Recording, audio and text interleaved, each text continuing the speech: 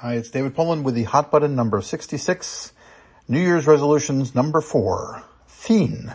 It's over. The final countdown. So let's go to Sony. Do you remember that Sony was once the leader in home entertainment? Cutting edge, high flyers. It was only 15 years ago, and Ben Feingold was the Icarus of the moment. Well, things change, and they change faster than people realize. Tom Rothman is about to celebrate 7 years of the studio in Culver, not Century City. It's been an interesting run. He had a shaky start with a lead-in from TriStar, which was interesting but not successful. And then there was Pascal's Spider-Man, which he got the benefit of, by Spider-Man Homecoming, to Jumanji, to Venom. Rinse and repeat. Add Little Women, Baby Driver, Bad Boys Reboot, post-Harvey Tarantino, and Peter Rabbit. You know, it ends up being about an average of 2 pre-COVID hits, big hits, every year, which will pretty much keep anybody in their job. Is Sony Pictures edgy and cool? No. Is it stable and successful? Yeah. And you know the old joke about how many psychiatrists it takes to change a light bulb? Just one, but the light bulb has to want to change.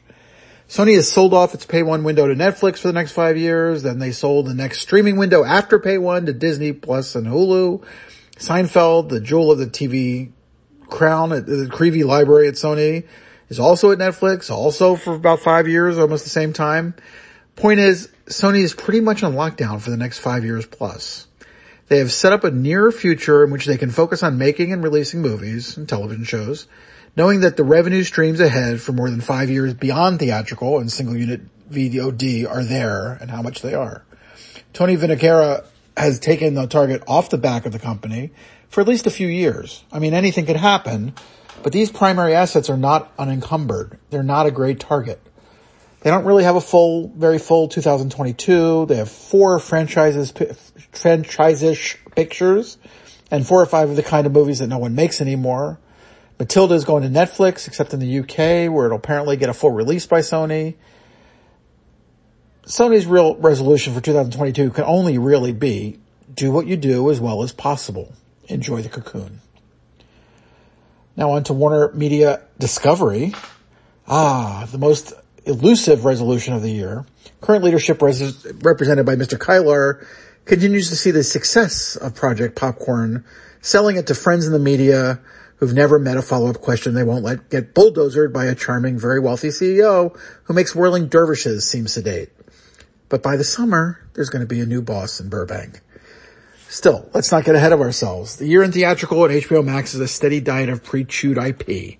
Aside from a Soderbergh film currently set for HBO Max, a sci-fi comedy romance called Moonshot, and an Olivia Wilde movie set for release in September, it's Batman, Harry Potter, DC Super Pets, Elvis, The Rock as Black Adam, Salem's Lot again, House Party again, The Flash, Creed, and Aquaman.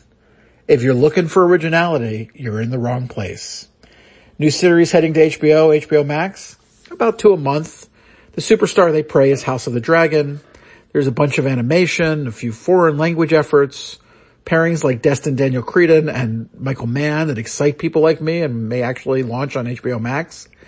The Pretty Little Liars franchise moves into streaming, which will make the question of how raunchy it can now be very interesting. There is a pirate comedy with Taika Waititi, a Julia Child life story series, the return of Tiny Toons, Boondocks, and Gremlins to boot. The TV lineup is a lot more adventurous, actually, than the movie lineup, but give them time, they'll pare it down. If I were to offer resolution to the current team at Warner Media, the top item would be to work out the tech on the HBO Max website. It's not just people being demanding. The app seems to be pretty buggy for a lot of people. Just the other night, people trying to watch the season premiere of Euphoria were fighting the app for anywhere between 15 minutes and an hour to get the show to launch. Next on the list, stop trying to win the last war. Project Popcorn was a mistake. You feel otherwise, great. But don't drag the future of the company down by trying to prove that it was a great success. Remember, Project Popcorn was only one of the major investments in HBO Max. There were also HBO hits. And for much of America, the pricing on HBO, with or without Max, was significantly decreased when it went down to $15 a month. And there were expensive library buys like Friends and the special that it took so long to make, and all kinds of other series. I'm not here to say that adding 2 million subs a month for the last year was a failure. But was it an extraordinary result? Because it would have to be considered a success. There won't be any major changes within the Warner's ecosystem, really, I don't expect, before Mr. Zaslav lands. But when he lands, the list of resolutions gets thicker. It's a long list. 1, change the name from HBO Max. HBO is a great asset, but using it as the brand limits the perception of the overall product, which is a lot more than HBO. 2, go back to the classic WB Shield. The home entertainment blue shield looks cheap and gaudy. 3, let Toby Emmerich oversee the repeating IP of the studio if you like, but hire someone who is a more serious movie person to ramp up the indie level film effort. If 1 out of 5 of these films ends up going theatrical, fine, but there are a bunch of really interesting filmmakers who are suffering in the indie crunch who can deliver really interesting product at really low spends compared to your norm. And for a company that wants a really healthy streaming business, 20 films for $200 million makes sense in place of another $200 million tentpole wannabe. Warner's can look like a leader and a trendsetter. 4, everybody with a brain knows that the international markets is where the money is going to be in the future of streaming. Obsess on this, especially in the discovery programming area. Food of the world, houses flip everywhere. How does the rest of the world live? What can they teach Americans? What can Americans teach them?